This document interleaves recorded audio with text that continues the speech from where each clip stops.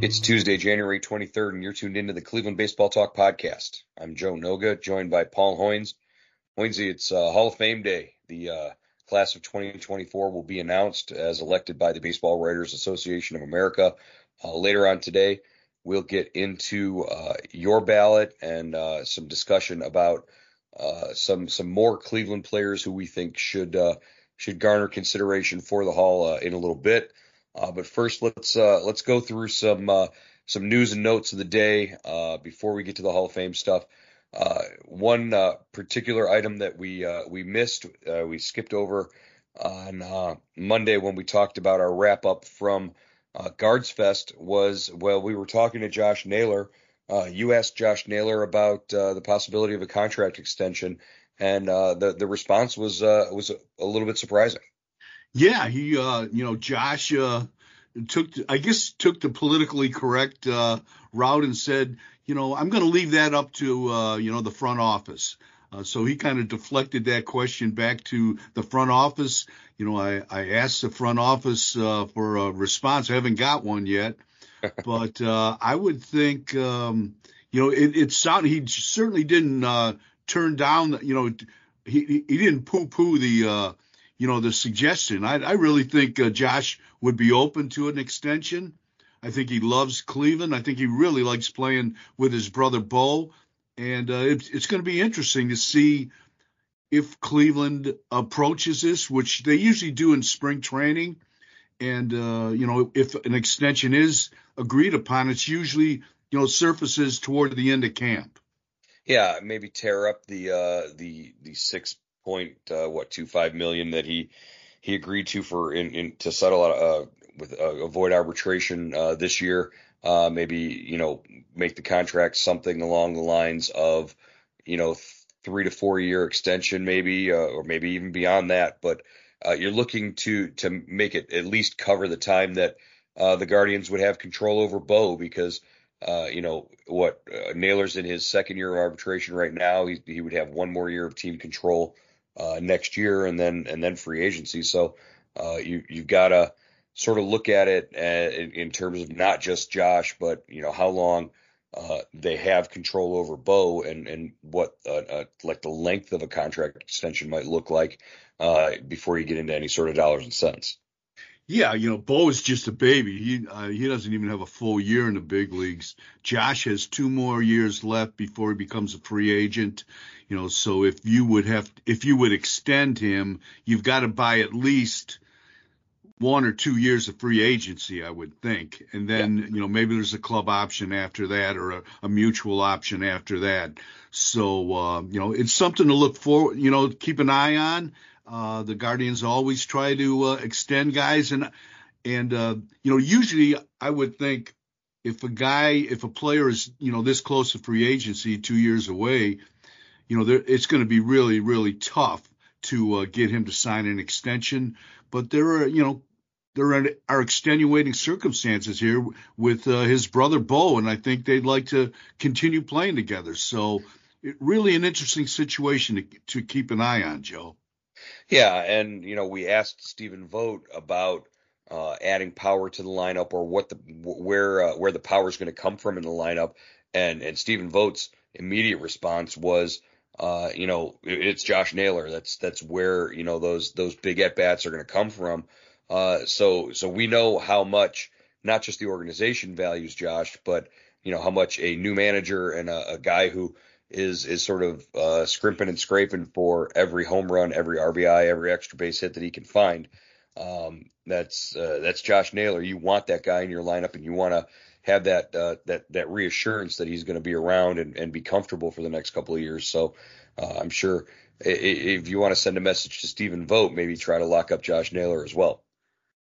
Yeah, you look at this lineup, and as we both know, and as everyone else knows who follows this team, they are challenged offensively, and you've got like maybe 2 or maybe 3 power sources: Jose Ramirez, Josh Naylor, and Andres Jimenez. And Bo Naylor is promising. He hit 10 home runs after the All-Star break, but we still haven't seen him, over the course of a full season, what he can do. But those three guys, Ramirez, Josh Naylor, and Jimenez are, those are the key to this offense. And the more you can keep them in the offense, not only day to day, but year to year, the more you can improve that offense, I think. So it's that's a critical, this is a big decision for this organization.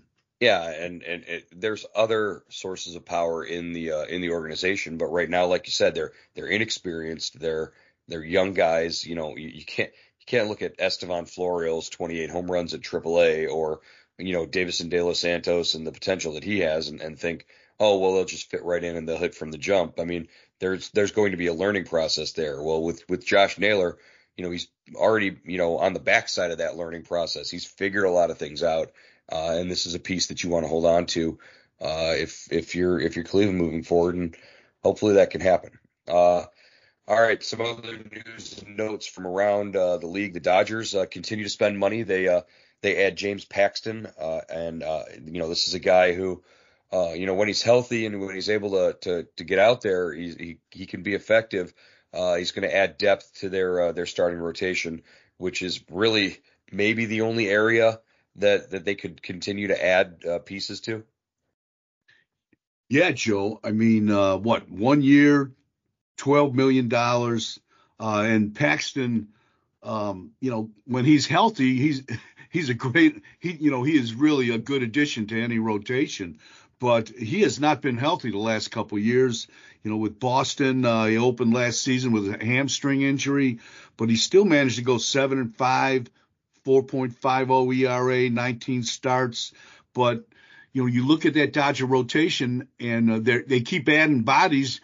And the reason it is, Joe, because they have to. They've got some, injury questions in that rotation. Yeah. Could you see this Dodgers team losing games, like 13-12 or something just because, they can hit home runs, they can drive in runs, they can score a ton of runs. This lineup is unmatched right now in the league. But if the rotation falls apart, if the rotation isn't there, they're going to have some problems. Yeah, I mean, this is a team. We're talking about a team that wins 100 games a year. So one way or the other, they're going to figure it out. But Walker Buehler is coming off Tommy John. Ohtani can't pitch next season because of an elbow injury. Tyler Glasnow, pitched a career high 120 innings last season, I believe. He's been dogged by injuries throughout his career. So this is a team that has unlimited resources, and they keep adding to it. And I think there's a reason they do that, because they have they have some concern about that rotation and the depth of the rotation. Well, speaking of teams that seem to have unlimited resources and continue to add as well, the Astros give out a big contract. 5 years, $95 million to Josh Hader to be their closer now. Yeah, Josh Hader, and it's good. How do you, with Presley and Hader, Joe? How are you going to work that? How do you work the 8th and 9th inning? Well, what a tough problem to have. Two of the best back end bullpen guys in the league, and one from each side. I guess. Do you name a number one closer or a 1A?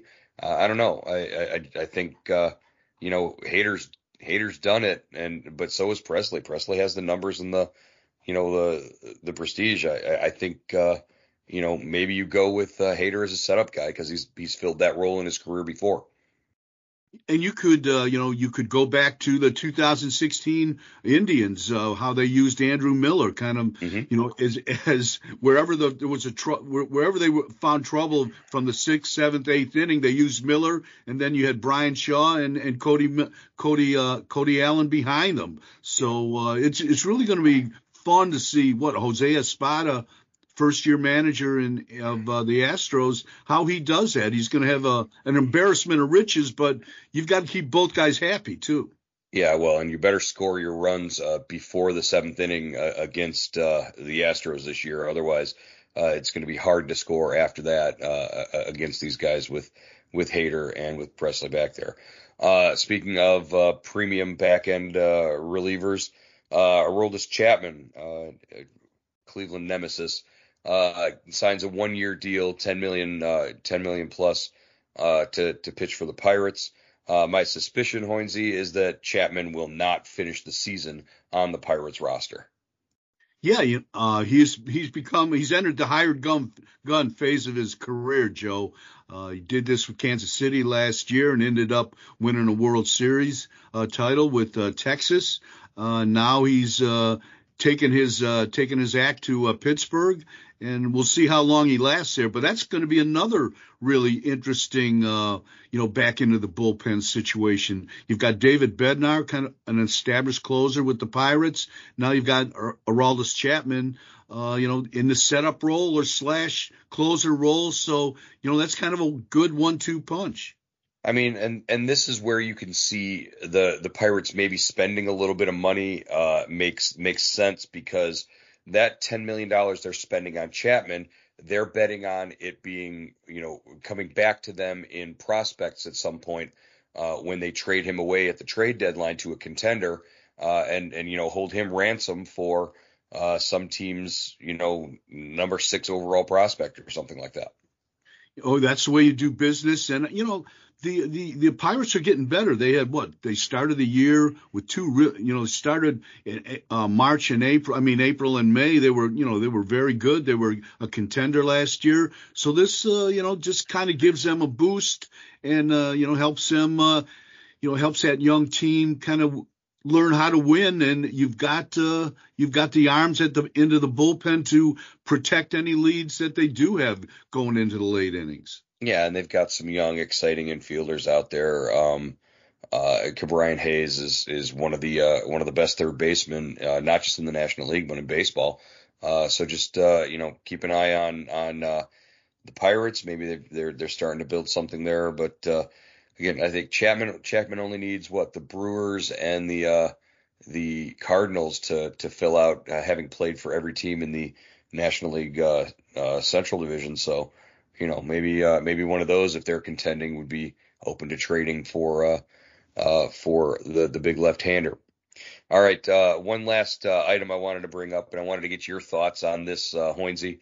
A little bit outspoken. Anthony Rendon comes out, the third baseman, power-hitting third baseman for the Angels, who signed a 7-year, $245 million contract heading after the Nationals won the 2019 World Series. Rendon goes to Los Angeles on the big contract, and he injuries have followed him. He's really struggled to stay on the field. What do you think? Rendon came out and said on social media, he said, we've got to shorten the season. The season is too dang long. He wants to see the number of games reduced. Anthony Rendon, a guy who's averaged 49 games a season since 2020, has come out in favor of a shorter season. What do you think about that, Hoinsey? Joe, I think he wants to go back to the 2020 COVID season, the 60-game sprint. But I can see why he wants the season shortened.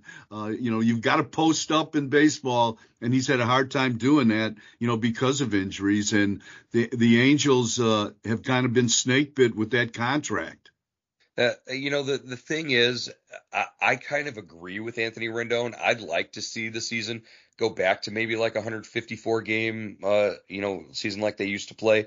That would be, you take a week or so off the season, and maybe you don't run into as many weather problems in a few of the cities and that kind of thing. But Anthony Rendon is not the ambassador. He is not the guy you want carrying that message. It really sounds bad coming from Anthony Rendon, who can't seem to stay on the field for more than 40 games in a year, even though it's a message that maybe some people need to hear. Yeah, well, they've talked about this for a long time, Joe. They've kicked it back and forth, Players Association, owners. I just don't think the owners would ever go back to 154 games because it would cost them too much money. Yeah, and that's really you look at the NFL adding games to seasons and how much of a pain that is, and a fight with the Players Association there. To give up that revenue, the owners hold all the cards there. They hold all the power. So yeah, I don't see it happening. But again, pick a better spokesperson than Anthony Rendon, I guess, is the message that we need to send there. Hey, speaking of sending messages, we send messages every day on Guardian Subtext. It's the best way to get the latest information on the Guardians, roster moves, everything going on with the team. It's a $3.99 a month to subscribe. You can go on cleveland.com/subtext or send a text message to 216-208-4346.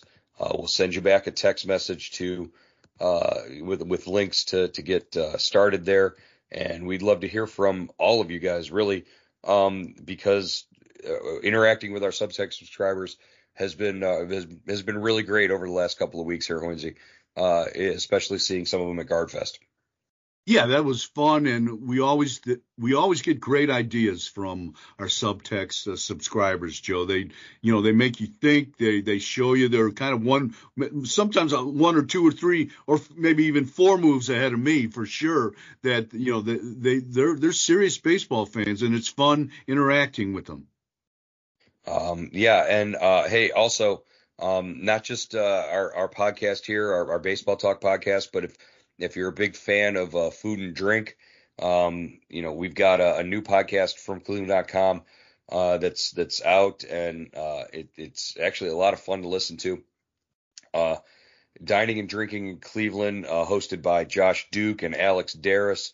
They talk about all sorts of things, beer, barbecue, all sorts of different angles about the food scene in Cleveland. They're joined by experts like Mark Bona, Paris Wolf, Pete Shakarian. They talk pop culture, all sorts of fun things. It's called Dine Drink CLE, and you can find it anywhere you download your podcasts. So after you're done listening to the Cleveland Baseball Talk podcast, go over and get your food and drink on and listen to Dine Drink CLE, available wherever you find all your podcasts. All right, Hoynesy, again, we touched on it in the opening, but today is Hall of Fame Day. At some point today, actually, it looks like a bunch of guys are going to find out whether or not they made it into Cooperstown. This is a really unique year, I think. It looks like there could be as many as 4 guys elected, the way things are tracking right now. Gary Sheffield, very close, could be the 5th guy. We're looking at Adrian Beltre, Joe Mauer, Todd Helton, and Billy Wagner, who right now, according to the tracker that's produced by Ryan Thibodeau, it looks like those 4 guys could be in. What do you think of the idea of 4 new members elected by the writers this year? Yeah, I love it, Joe. I love it. I think I'm not a fan of an expanded hall, but I think there are times when some very good ball players that deserve to be in the Hall of Fame kind of get left off because it is a hard process. It's a tough process to get 75% of the vote from between 380 to 400 voters. This is exciting. Because last year the writers only voted Scott Rowland in, one guy. So this would be I would be happy if a 4-man class, 5-man class was elected today. Do you think that the voting process and the voters and the voting electorate, that their perceptions and their ideas and what they value are changing a little more? Because it used to be the old school guys, the old timers, and everybody. It was like they were voting to try and keep guys out of the Hall of Fame. It was like you looked at the ballot and you said, well, that guy's not a Hall of Famer and that guy's not a Hall of Famer, and you tailored your votes to sort of keep guys you didn't think deserved to be in out. Nowadays, I think it's more the younger voters, I think, are trying to put as many guys in as they can. It looks like, if you're on the ballot, all the guys on the ballot are deserving in one way or another. Otherwise, they wouldn't be there. But it looks like just the trends make it seem like you're trying to vote guys in instead of keep guys out. Yeah, I think there's a lot more information, Joe. There's a lot more ways of, evaluating a player's career. You can go old school. You can use analytics. You can use StatCast. So I think that's expanded. The background checks basically that writers can do on players. It's just not, is this guy a Hall of Famer or not? It's just not, does he pass the eye test? Well, like you said, Joe, most of these guys on the ballot pass the eye test, or they wouldn't be there. It's an honor just to get on the ballot. But so I think that goes into it, and there's still a lot of voters that believe if you say a guy's name, is he a Hall of Famer or not? And he said, okay, he's a Hall of Famer. Is Joe DiMaggio a Hall of Famer? And the immediate answer is yes. But so there's a school of thought that only there's from some voters that only those kind of guys get in. Only the can't miss guys get in. But now we've seen with the expanded information that there's other guys that kind of go under the radar that deserve consideration. Yeah, I guess that's really the question there is, is it a Hall of Fame or a Hall of, the very good or that kind of thing.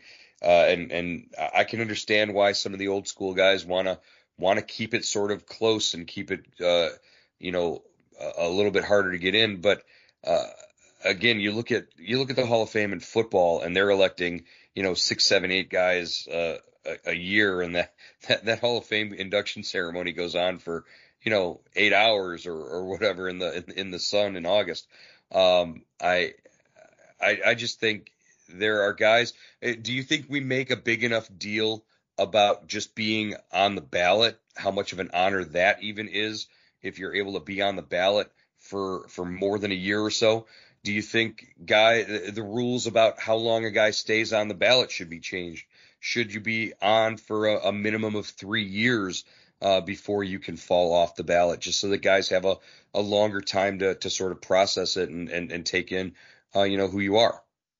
Well, the stay on the ballot was reduced from 15 to 10 years, several years ago. So now you're only on there for 10 years, but you have to, each year you've got to receive at least 5% of the vote to stay on there. I think that's pretty fair arrangement, Joe. Yeah, I guess, but again, I look at Kenny Lofton as the prime example of a guy who got lost in the shuffle and fell off the ballot after 1 year, and I don't want to see that happen to another deserving player as well.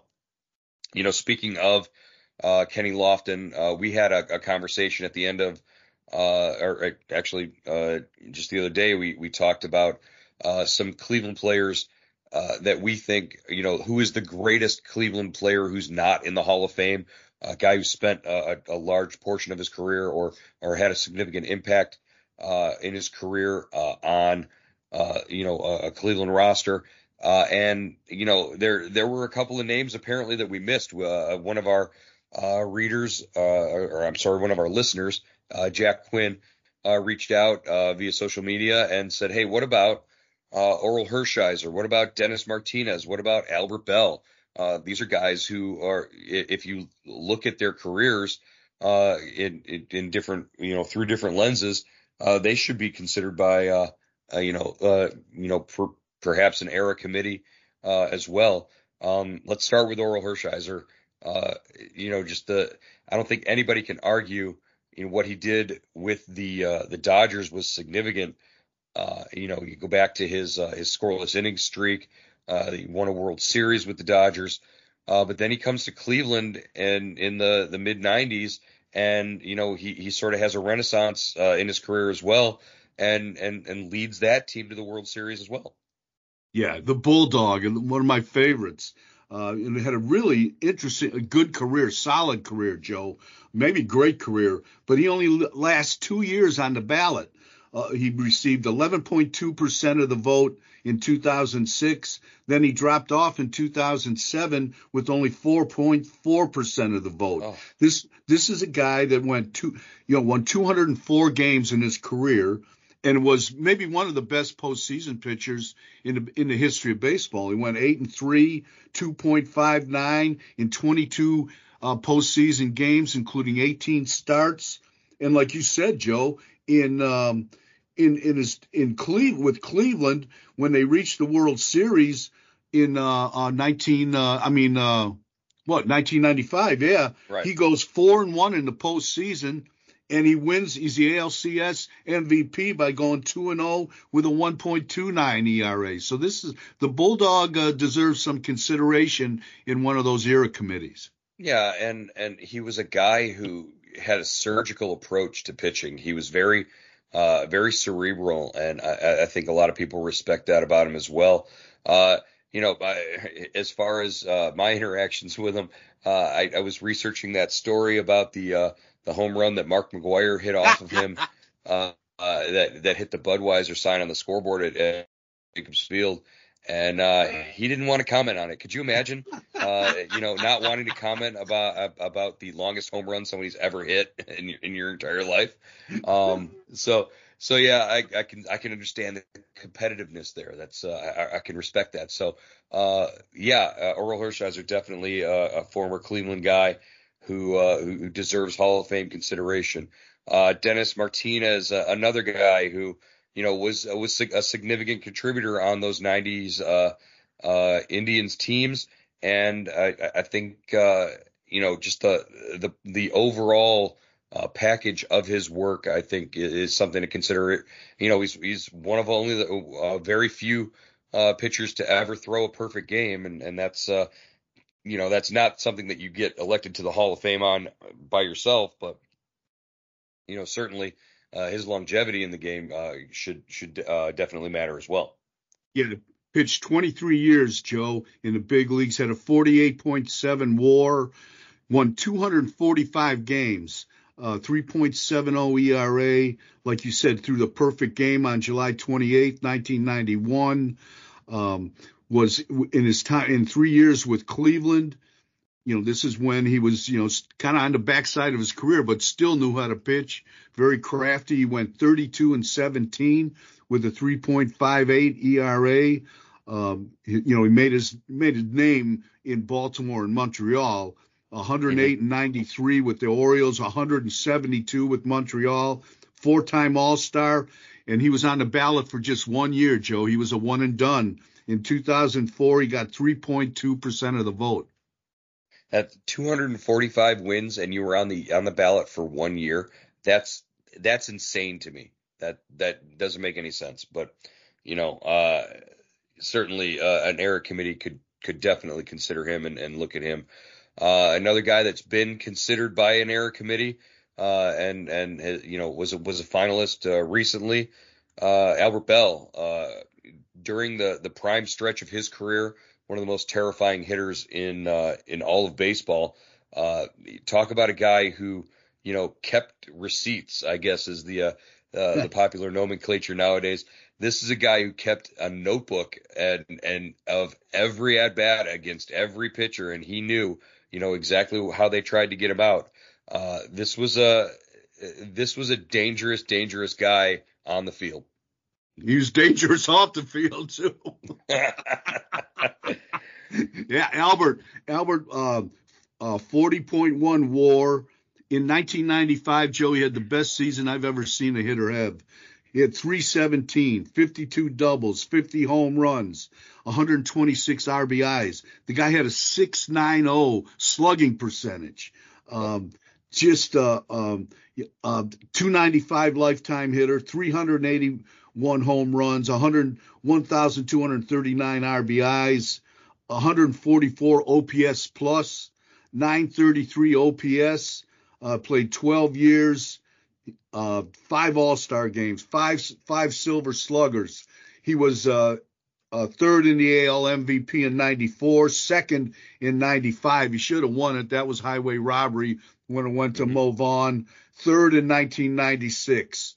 He was on the ballot for 2 years, Joe. In 06, he got 7.7% of the vote. '07, 3.5%, and he dropped off. But like you said, he's been on at least three era committees, and he hasn't got a lot of traction. Did decking Fernando Vina, did the bat incident, did any of that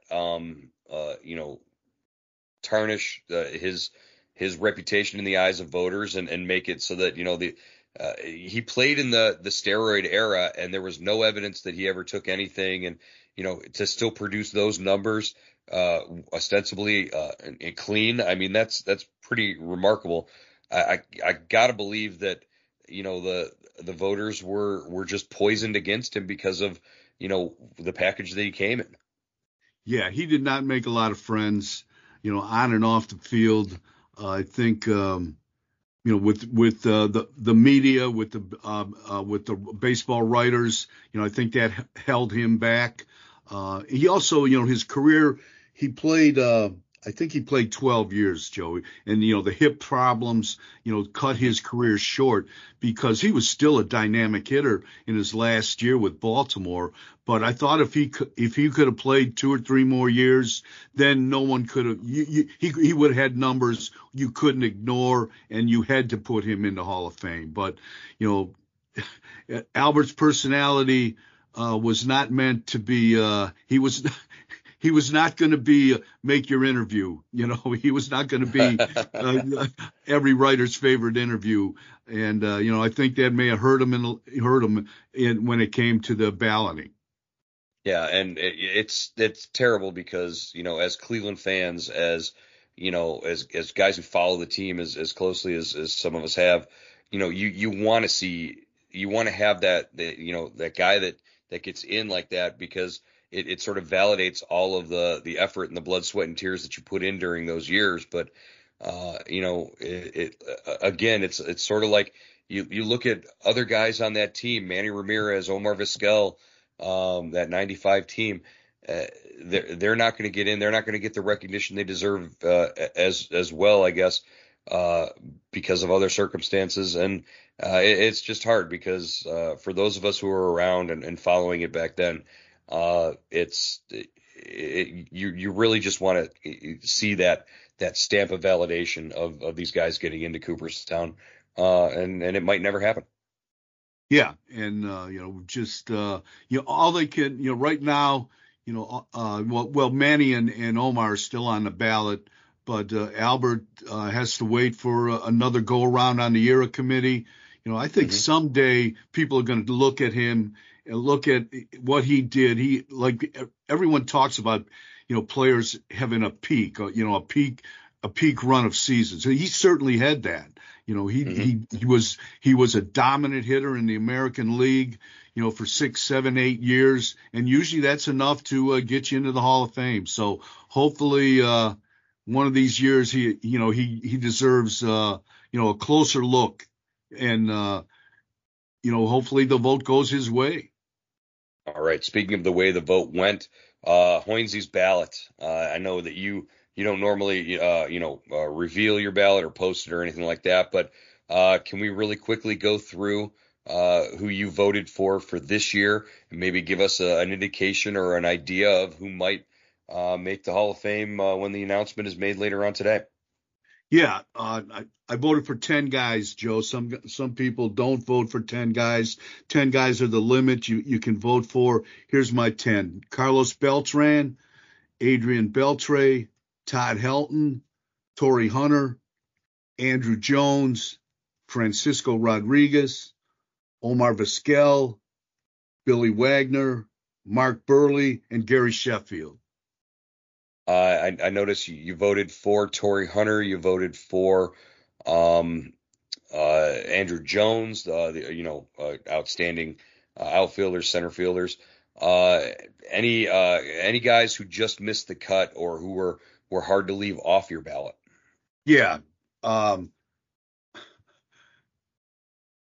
Joe Mauer was the toughest choice I had to make, and judging by the ballots on the Hall of Fame tracker, I was in the minority on that and not picking Mauer. It looks like he's going to get in as a first ballot player, first ballot, candidate.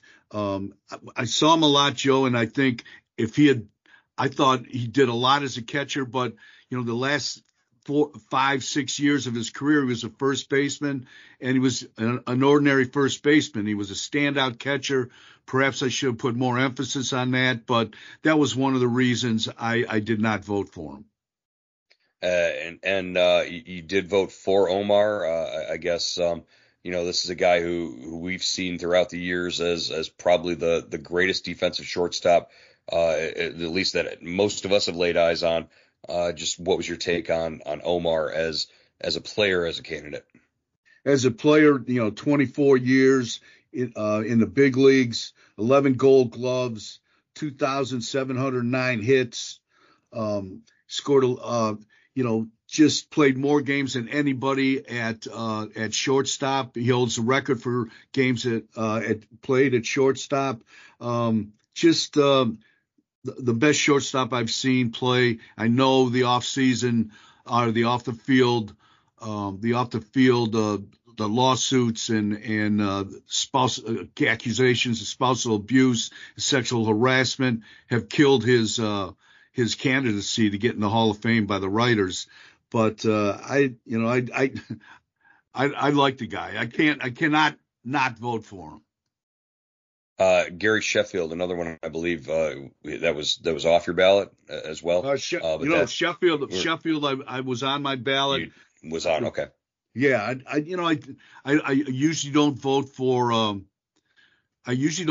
steroid guys, but I've read a lot on Sheffield. I don't think he was at least from what I can tell, I don't think he was this was a one-time incident with him with the Balco stuff, and 500 home runs, just 8 seasons of 30 or more home runs, 14 of 20 or more home runs, 9-time All-Star. I just felt this is last year on the ballot.